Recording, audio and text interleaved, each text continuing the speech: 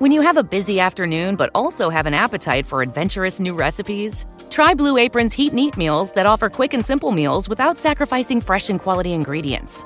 With 60-plus options each week, you can choose from an ever-changing mix of high-quality meat, fish, vegetarian, WW recommended, and wellness offerings. Get $130 off across your first 6 boxes. Plus, your first box ships free when you visit blueapron.com/blueculinary. Mouth Off is a podcast brought to you by Forget Me Not Productions. My name is Clarice Sadler, a former actor, musician and teacher turned inclusive arts practitioner. Each podcast you'll hear empowering interviews by, about or for marginalised groups. This week we'll be talking to Steve Evans, pastor, iconoclast, blogger, wannabe novelist and public speaker. Steve likes to stir things up by asking controversial questions about gender, the Bible and homosexuality, privilege, spirituality, and Star Trek. Hi Steve, thanks for joining us today. Could you start by telling us a bit about yourself and what it is you do? Hi Clary, so pleased to be invited on your show, thank you so much. A little bit about myself. I'm Steve. I've been married to my wife Louise now for over 20 years. I want to say 23, but I'm afraid I've got it wrong. And then she'll probably skin me. We live in Triallo. I run a small church in Williamstown. It's an absolutely gorgeous day today, so I've got the window open, so I do apologise. You might hear a little bit of traffic. Not an awful lot, because right now we're in the middle of a lockdown. Which, hey, isn't this weird? I can't get over it. My Strava's going wild because I'm walking everywhere because nowhere's open, so I just take a stroll every evening. We're living in really strange times. It's odd for me, especially this week. I was thinking of this already. I'm recording this on Maundy Thursday, which is traditionally the instigation of the Last Supper, and the church comes together and we break bread together, and yeah, I can't do that this year, so I'm feeling a bit at a loss. So you're asking me to describe myself, and I'm really feeling like a fish out of water. I've lost a huge part of my identity due to this. I can't go out, I can't sit with people, I can't listen to them and counsel them and just sit with them and love them. It's an odd time, but I think we can all agree with that. I hope that gives you a little bit of insight as to who I am. So Steve, I recently read your blog and was particularly drawn to one entitled You're Only Feminist Because It's Cool. The title is in reference to yourself, I believe. Could you break that down for the listeners? How does that work exactly with you being a man and a feminist? Yeah, you're only a feminist because it's cool. Somebody said that to me once, and I thought, do they imagine kids hanging around street corners being really cool discussing feminism? It baffles me. What next? Are they discussing, the rise of neo-capitalism? And no, I don't think it's cool to be a feminist. I am a feminist because I was raised by a single mum. I was raised between my mother and my gran, and I saw the amazing work they did and the amazing love they gave, and I don't really know any other way other than to respect what I've seen, to respect my own experience. Am I a feminist though? This is always the big question. For me, feminism goes beyond gender. I know that sounds like an oxymoron, but feminism is indicating who has been left out of the conversation and giving them the larger platform, which I know that's what a lot of men's rights activists get up in arms over. They're saying, well, if you want equality, why should you be given the louder voice? The reason they need to be given the louder voice is because women have been silenced for so long. We need to hear these stories. I'm going to come back to the stories again, and I use stories a lot. My own story is I have seen how amazing women are. I've seen the amazing work they can do. I've listened to what I've been taught, from what I've experienced. I can't put that genie back in the bottle. I can't put all that experience back in the box and pretend that it didn't happen just because some men can't see that. It isn't just women that need the platform. It isn't just women that need the podium. I do have some issues with feminism, only in as much that it seems to be very white middle class centric. I think the term is very important because it does deal with the silenced women. There are other silenced voices too. I love the quote by Alice Walker when she says, "Feminism is to womanism as lilac is to the colour purple, because purple is much deeper and much richer." And she's talking about how womanism deals with another unheard voice, that of black, predominantly African extract, those in the States. But it goes much, much deeper than that. Like I said, it is deeper and richer. That isn't a middle-class aspirational movement, and it doesn't get featured as much as feminism does, which is ironic. And I know there's a lot of issues there. Feminism is very white Western, I get that. For me, feminism goes even deeper again, like I said, than gender, than race. The unheard voices we have at the moment, who is speaking for our planet? We have extracted everything we need from this planet and we have left it in a state. Who's speaking for our animals? I know for myself this notion of you listen to the voice that is being silenced. My wife says I'm a very bad vegan. I call myself plant-focused or plant-based because 99.9% of what I eat is plant-based. The one sticking point I have is my mother, who I say to her, I'm a vegan, I don't eat meat, eggs or dairy. And she says, well, do you want an omelette? And I'm like, no, because I don't eat meat, eggs or dairy. And she says, well, there's no meat in it. And in the end, I'm like, oh, ma'am, you're 70 years old. Yes, go for it.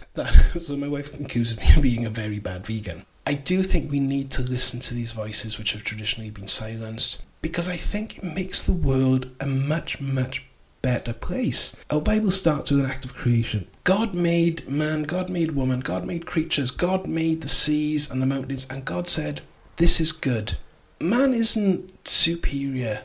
It offends me that people think that just because what is between somebody's legs makes them more intelligent, makes them more deserving, makes them more worthy. I think that's terrible. That's completely missing the point. I'm not a feminist because it's cool. I don't even see how speaking for those who are marginalised, how speaking for the silenced is a cool thing. Jesus did it. It didn't work out really well for him.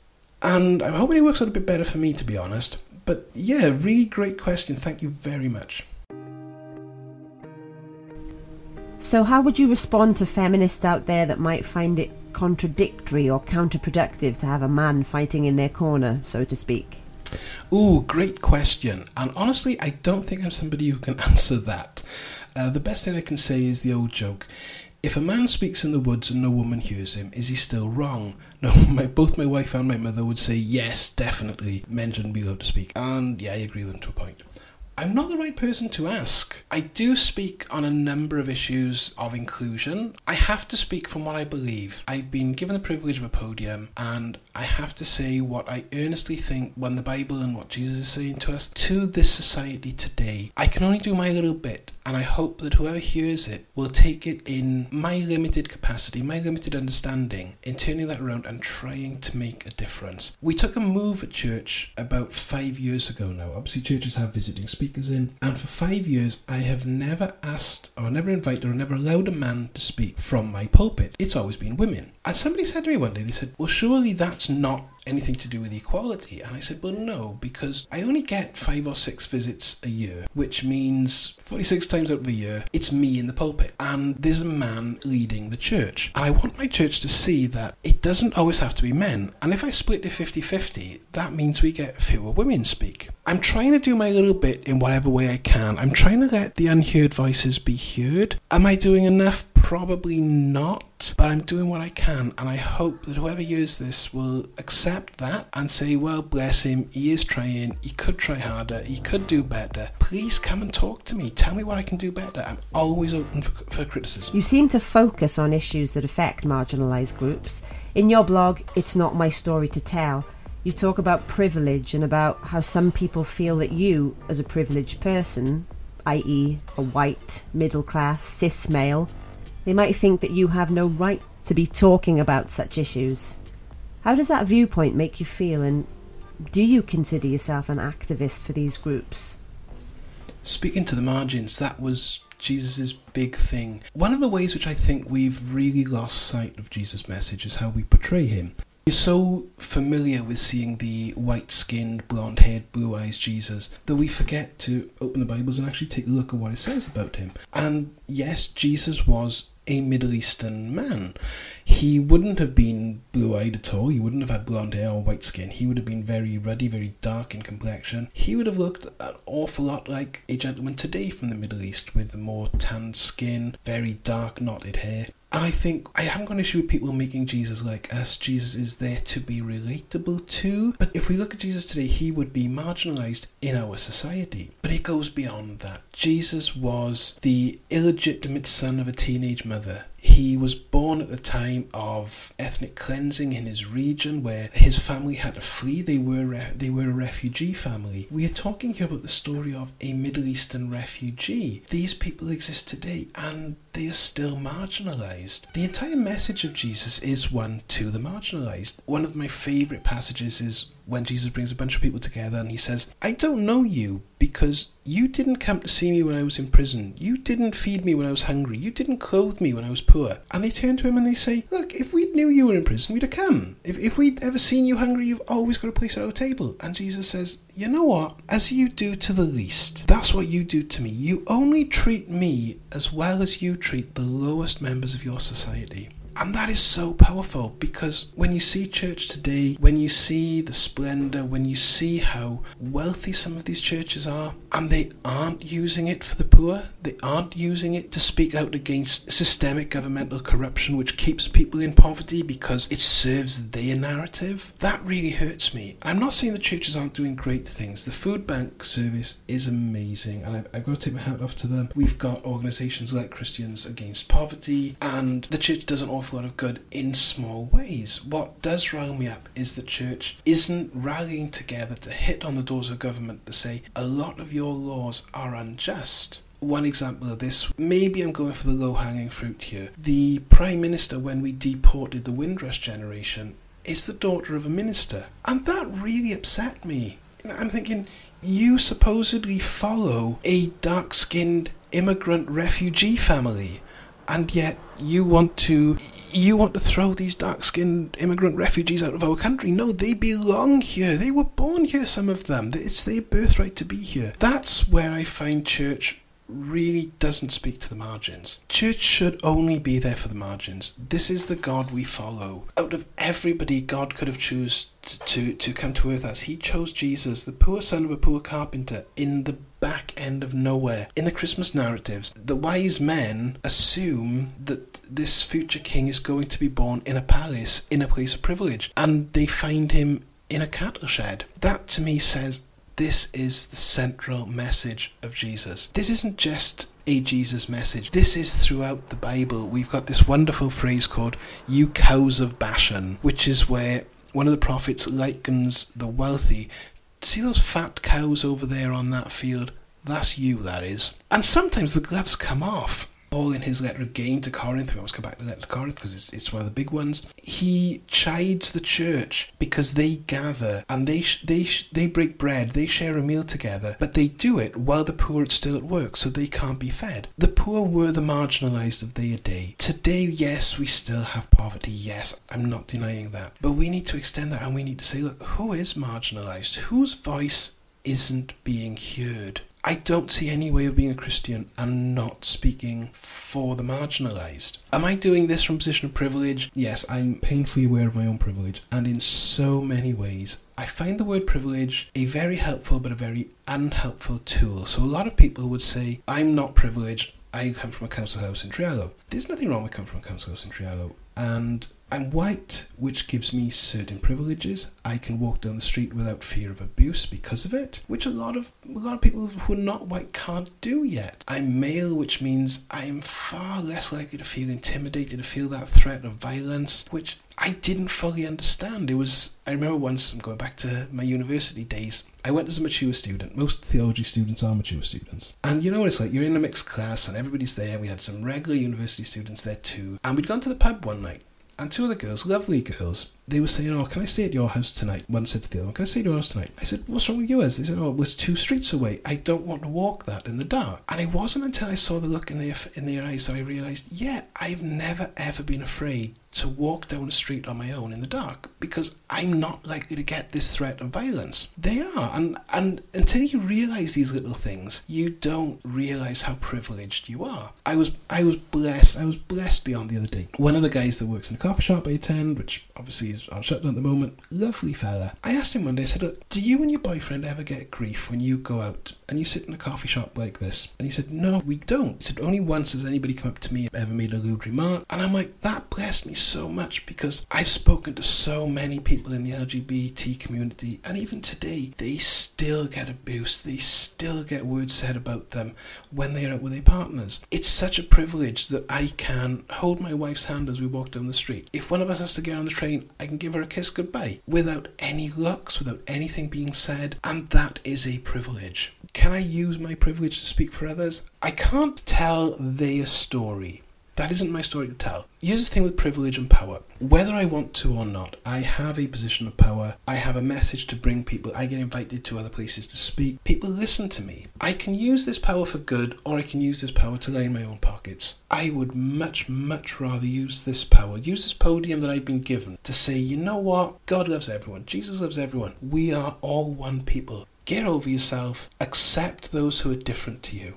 I'm not trying to tell anybody's story. I'm not trying to tell your story. I'm not trying to tell the story of those two girls who were afraid to walk home on their own. All I can do is use the podium that I've been given, and yes, I know that's from my privilege, but all I can do is use that to say to people, this is what other people's stories are. You haven't listened to them, but you do listen to me. And hopefully, in some small way, that'll make a little small difference. You said yourself when you came to my church, you had a great welcome. I was so chuffed when you said that. Honestly, Clary, I had a tear in my eye when you said that, because it took us a while to get there. Church is predominantly an older generation. They don't really understand stuff. I remember once a friend of mine came and she spoke at my church. She is bisexual, but at the time, she wasn't convinced that she wasn't a lesbian. She thought she was a lesbian. She was a little bit intimidated to come in because, of course, the ladies at my church are much older, the gents are much older. They don't always understand it. Once they met her, they absolutely loved her. She was darling. I love her to bits. It's not an issue once you know the person. Once their story and your stories become intertwined, you can love anybody. I think what's happened is we've had this fear of the other for so long. I get it. I understand what it's like to work through fear, to work through prejudices. With love, with time, with compassion, with understanding, we can get through all of these differences. This is what I hope I'm doing when I speak from the margins, or I speak for the margins. I'm not one of these big, high-up, important people in church. I've got a tiny little chapel, but it's making these little moves that in my small community, I can make a change for the good. And hopefully people will allow me to continue doing that. You very kindly offered Forget Me Not Productions use of your church over the years on numerous occasions. We've run rehearsals there, charity events. As a thank you, I played guitar for your Maundy Thursday service last year. Now, I'll be honest, I was torn. As a member of the LGBTQ plus community and someone that does not consider themselves at all religious, well, it could have been potentially awkward. But I must say I found your sermon on the day forward-thinking, inclusive and very relevant in today's climate. I've since read your blog entitled The Gay Bible Question, and again I found it a really fascinating read. How important is it for you to shine a different light on areas of the Bible that might have potentially been misinterpreted for centuries, particularly in reference to the treatment, or rather mistreatment, of marginalised groups? Thank you so much for saying that. We were blessed. We were really blessed that you stood in and did it. You were absolutely amazing. And now I take my hat off to you, Clara. Honestly, that was amazing. And thank you for saying that it was a nice welcome. We've worked really hard at that, not just towards the LGBT community, obviously, but in general. And that's, you really blessed me that. So let's get on to the dreaded gays and the Bible question, which I get asked so many times. So that's the thing that I've written about the most on my blog. It's the question I get asked probably more than anything else. How can you be a Christian? How can you believe in the Bible and not hate gays? Well, first of all, I don't think the Bible tells us to hate. The Bible is quite clear on that. Love God, love your neighbour. And you are my neighbour. Jesus goes to great pains to point out that the Samaritans, the most hated group of people according to Israel at that time, were their neighbours, and they were to love them. And more than just to love them, to see the good that they bring into the world. And I know this to me starts to get a little bit uneasy because it starts to throw up these us and them barriers. I don't see an us and them. I really don't. We are all one people. We are all one flesh. And more than that, the Bible says that God became flesh. And this is so important. When we acknowledge the God in the other, that's when we can really start to move on. But it's a huge question because a lot of people get bamboozled over it. Honestly, I don't think the Bible is as anti-LGB plus that people make it out to be. I'm not going to say it's positive. I'm not going to say that it's wholly inclusive. I will say it's not as anti as people have tried to make it out. One of the great figures, King David, he had a very special relationship with Jonathan, and we've sort of skirted around this issue in the church a lot. There's one line in particular which David reads after Jonathan's demise. Spoilers, we're only going back to a story here in the late Bronze Age. But after Jonathan's demise, David gives this amazing eulogy in which he describes Jonathan's love as being that of better than any woman. When you read passages like that, and there's a number of passages about the great love they shared between each other, you start to think, well, I know David had wives and David had concubines, but he had this very, very special male-male relationship. And the Bible isn't as negative as we think. A lot of people like to quote Leviticus to say that a man should not sleep with another man as with a woman. What I find really fascinating with that one, first of all, Leviticus is laid out in a particular way dealing with certain wrongdoings, or sins they call them, or certain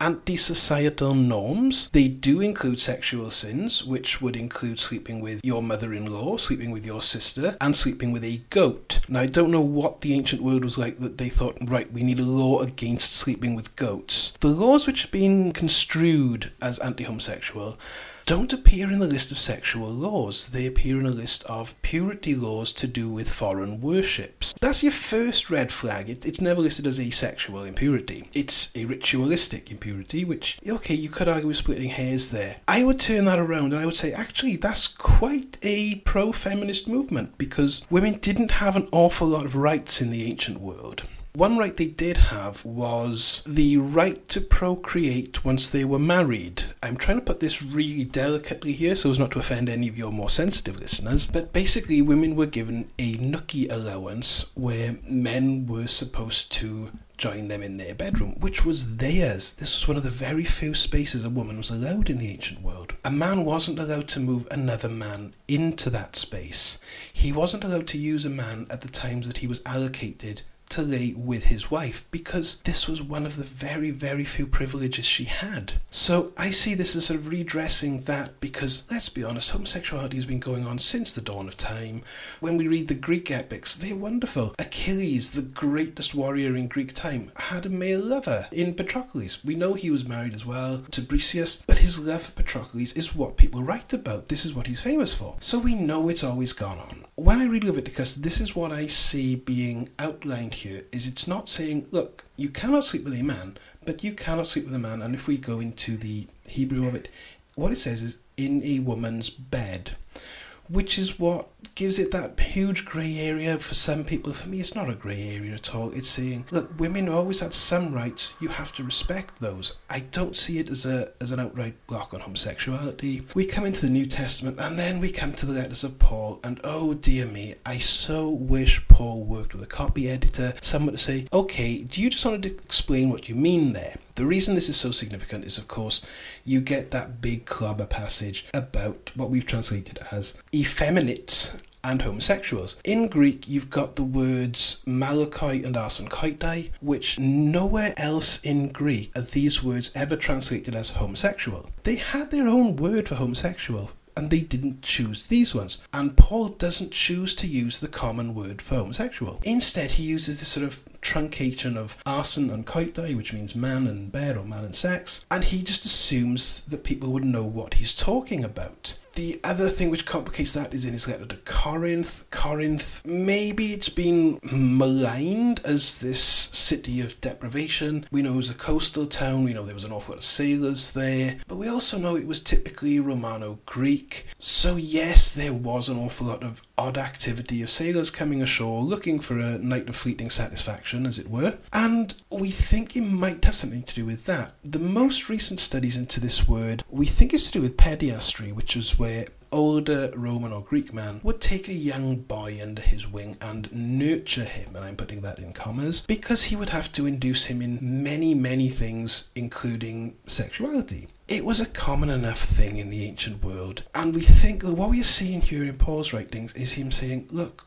we don't want this. We don't want this to be forced on anybody. And this is what I think he's saying in the book of Romans, which is where so far it's only addressed male sexuality. Romans is one of the few places which addresses female sexuality, where it says about giving yourself to unnatural relationships. And again, the connotations there seems to be if it's forced, if it's coerced. And we've just bent this so out of proportion, and we've made it say things that it doesn't say. For years, from the King James Bible in the 17th century, this word arsenkoitai was translated to be sodomist. And when we look back in our Bibles, the sin of sodomy was they were unwelcoming to the stranger. They were unwelcoming to the other, the people who weren't like them. And I find it so amazing that these people were struck down for not being welcoming to people who weren't like them. And yet this is one of those clobber passages to say, well, you're not like us, so we're going to strike you down. Irony is completely lost on some people. But it's even bigger than that. Yeah, we can argue semantics, we can argue words. Throughout the Hebrew Bible, throughout the Old Testament, a eunuch is not allowed to enter the temple. A eunuch is not allowed to enter a place of worship. And then comes Jesus, and Jesus is this wonderful, radical preacher who is just out there preaching this message of complete forgiveness, complete love, complete acceptance. And he gives this talk about eunuchs. And it's wonderful. And he says how some men choose to be eunuchs, some men are forced to be eunuchs. He said, but some men, they are just born this way. And I love it. Jesus is quoting Lady Gaga. And Jesus just... To be fair, I know Jesus came first, but Lady Gaga might have said it better. But Jesus is saying some men were just born this way, and the reason the eunuchs were so highly prized in the ancient world, the rulers could leave them in their harems, they could leave them with their concubines, knowing that they wouldn't be having their wicked way with them. And Jesus is saying, but you know what? Some men just choose not to. And I love this because it leaves the door wide open, because is Jesus saying, yeah, the reason these men are not attracted to women is because they are homosexual? Or is Jesus saying, the reason these men are attracted to women is they are asexual or grey sexual or anywhere on the spectrum? And I just love that Jesus leaves us with this amazing, amazing verse. And what really stuns me is there's a great story right after the death and resurrection, which is what we celebrate this time of year in Easter time, where one of the first people to join the church is a eunuch. And I love this because for hundreds and hundreds of years they've been told, you have no place here, you are dirty, you are different. You cannot do what a man is supposed to do, therefore we do not want you. And one of the first people that enters the church and is welcome into the church, I don't mean the building, I mean the body of believers, is a eunuch. And it's almost like Jesus actually meant what he said when he said, some people are just born this way. And what an amazing, amazing message from about 2,000 years ago, which we've completely missed out on. You also discuss suicide and mental health issues within the ministry and the loneliness that your calling sometimes brings. If you could go back now and speak to Pastor Steve at his lowest point, what advice would you give yourself? Mental health is a absolutely massive topic. Church has always dealt with mental health in possibly the worst way.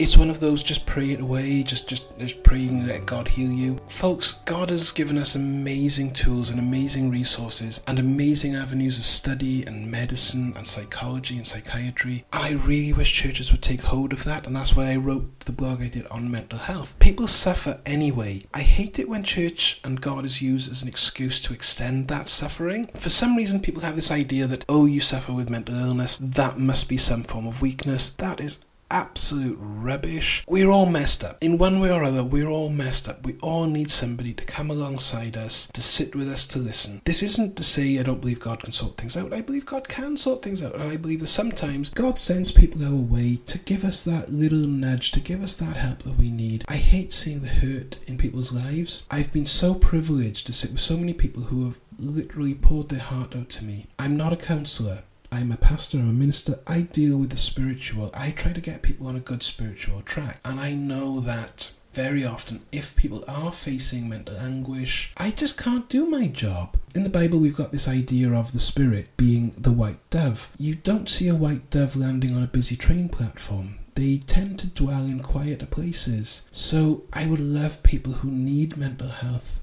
help to go and get it. I've needed it myself. We live in incredibly strange times. I know I've read books on the rise of neoliberalism, how capitalism gone wild, has gone rampant, and it's diminished us as people. We have just become products. We've become tools for the rich to make money. It does dehumanise us. If you listen to me talk an awful lot, I'll say about the enforced infantilisation of adults, which means we aren't given the rights to choose, we aren't given the rights to make adult decisions anymore, and that does affect the psyche. I think it's important that all people are aware of their surroundings. I'm incredibly grateful for the help I've received. It's no weakness at all to say that we need help. I want people to get over that stigma. I want people to take mental health seriously. If you need medication, take medication. If you need people to speak to, you need people to speak to. A good friend of mine, we were in school together, so we've known each other. Well, I'm all of 25 now. I'm a bit older than that. And she's a mental health nurse. And we were chatting one day and I said, so what exactly do you do? And she turns to me and she said, my job now is what your job was 10 years ago. People would go and speak to their minister because we have certain listening skills, those of us who've bothered to be trained. We have certain listening skills and we are people who will love you and listen to you unconditionally and without judgment.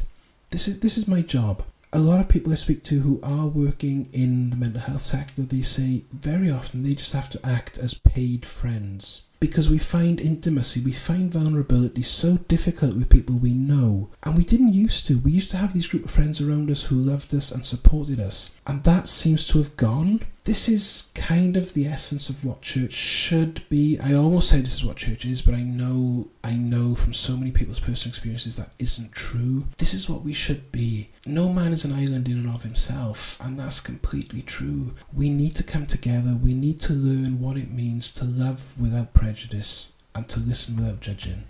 Thanks. And finally, Steve, Star Trek and the church. Care to elaborate on that? Yeah, Star Trek. This is an interesting story, and I love stories, and this is actually what this is all about. One of the things I had to study at university was ancient Near Eastern parallels, which is a really fancy word for saying, look, you know all those stories you were taught in classics class about the Greek gods, about the Egyptian gods, about the Mesopotamian gods, and this, that, and the other, and they all have similar themes, and if I was going to be really pedantic, these are called myth themes. We still have them today. There's no new story under the sun. Stories tell us something. Obviously we tell stories, but stories tell us something, and I've always believed this, that all stories are true. And people get up to you when I say that, and I tell them, look, what about the story of the boy who cried wolf? Is it a true story? And they say no. And I say, okay, so what's the story about? And we start to unpack it, and it's about when you tell an awful lot of lies, people don't believe you when you are telling the truth. And I said, right, so the story of the boy who cried wolf is a true story, depending on how you think about it. The other thing that came through to me, that's my love for stories. I do love stories. The other thing that came through to me is reading a lot of these ancient world writings, reading the Greek writings, reading the Egyptian writings. They were writing about stuff which they didn't know, but they hoped. And I love that. And to me, the great modern equivalent we have is Star Trek. Now, Star Trek was a cultural phenomenon and it shaped so much. We are talking about the first interracial on-screen kiss, which was revolutionary in the 60s. We are talking here about a show which, on its pilot, the first officer was a woman, and the studio said, look, you can't have a woman first officer, women will never reach that high up in any organisation. And it's like, yeah, right. But look, sci-fi deals with the unknown. That to me gives me a lot of comfort that we're still asking these great questions. A passion of mine, I wanted to do this so many times on my laptop. I've got so many first drafts of this.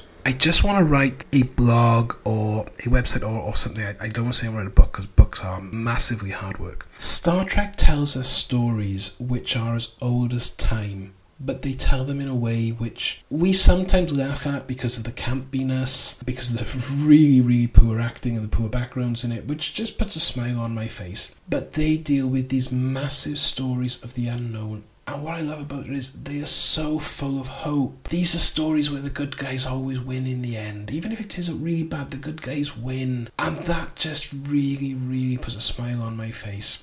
One day, Hopefully I'll get around to writing about it. There's nothing new under the sun. A lot of the stories in Star Trek I can relate back to Greek, to Mesopotamian, to Egyptian writings, and obviously a lot of writings of the Bible prop up there. But Star Trek to me epitomises the rich tapestry of storytelling that is everybody's life, and each and every one of us is a thread in this. We each have our stories, and our stories intertwine with others, and this is what the world is. And I think really this is what I've been trying to say about throughout this whole interview. We need to listen to the unheard stories. Sometimes we get these huge cultural explosions like Star Trek was. Everybody knows about it. Everybody knows about Mr. Spock and Scotty and whatnot. But we can use these. This is a common ground where we can discuss ideas, and I absolutely love that. And let's have more voices in it. Let's listen to more diversity. Thanks so much, Steve. It's been great. Thank you very, very much for having me on. It's been an absolute privilege, and every Easter blessing to you. God bless. Join us next time when we interview Japanese comedian Yuriko Katani. Thank you very much for having me.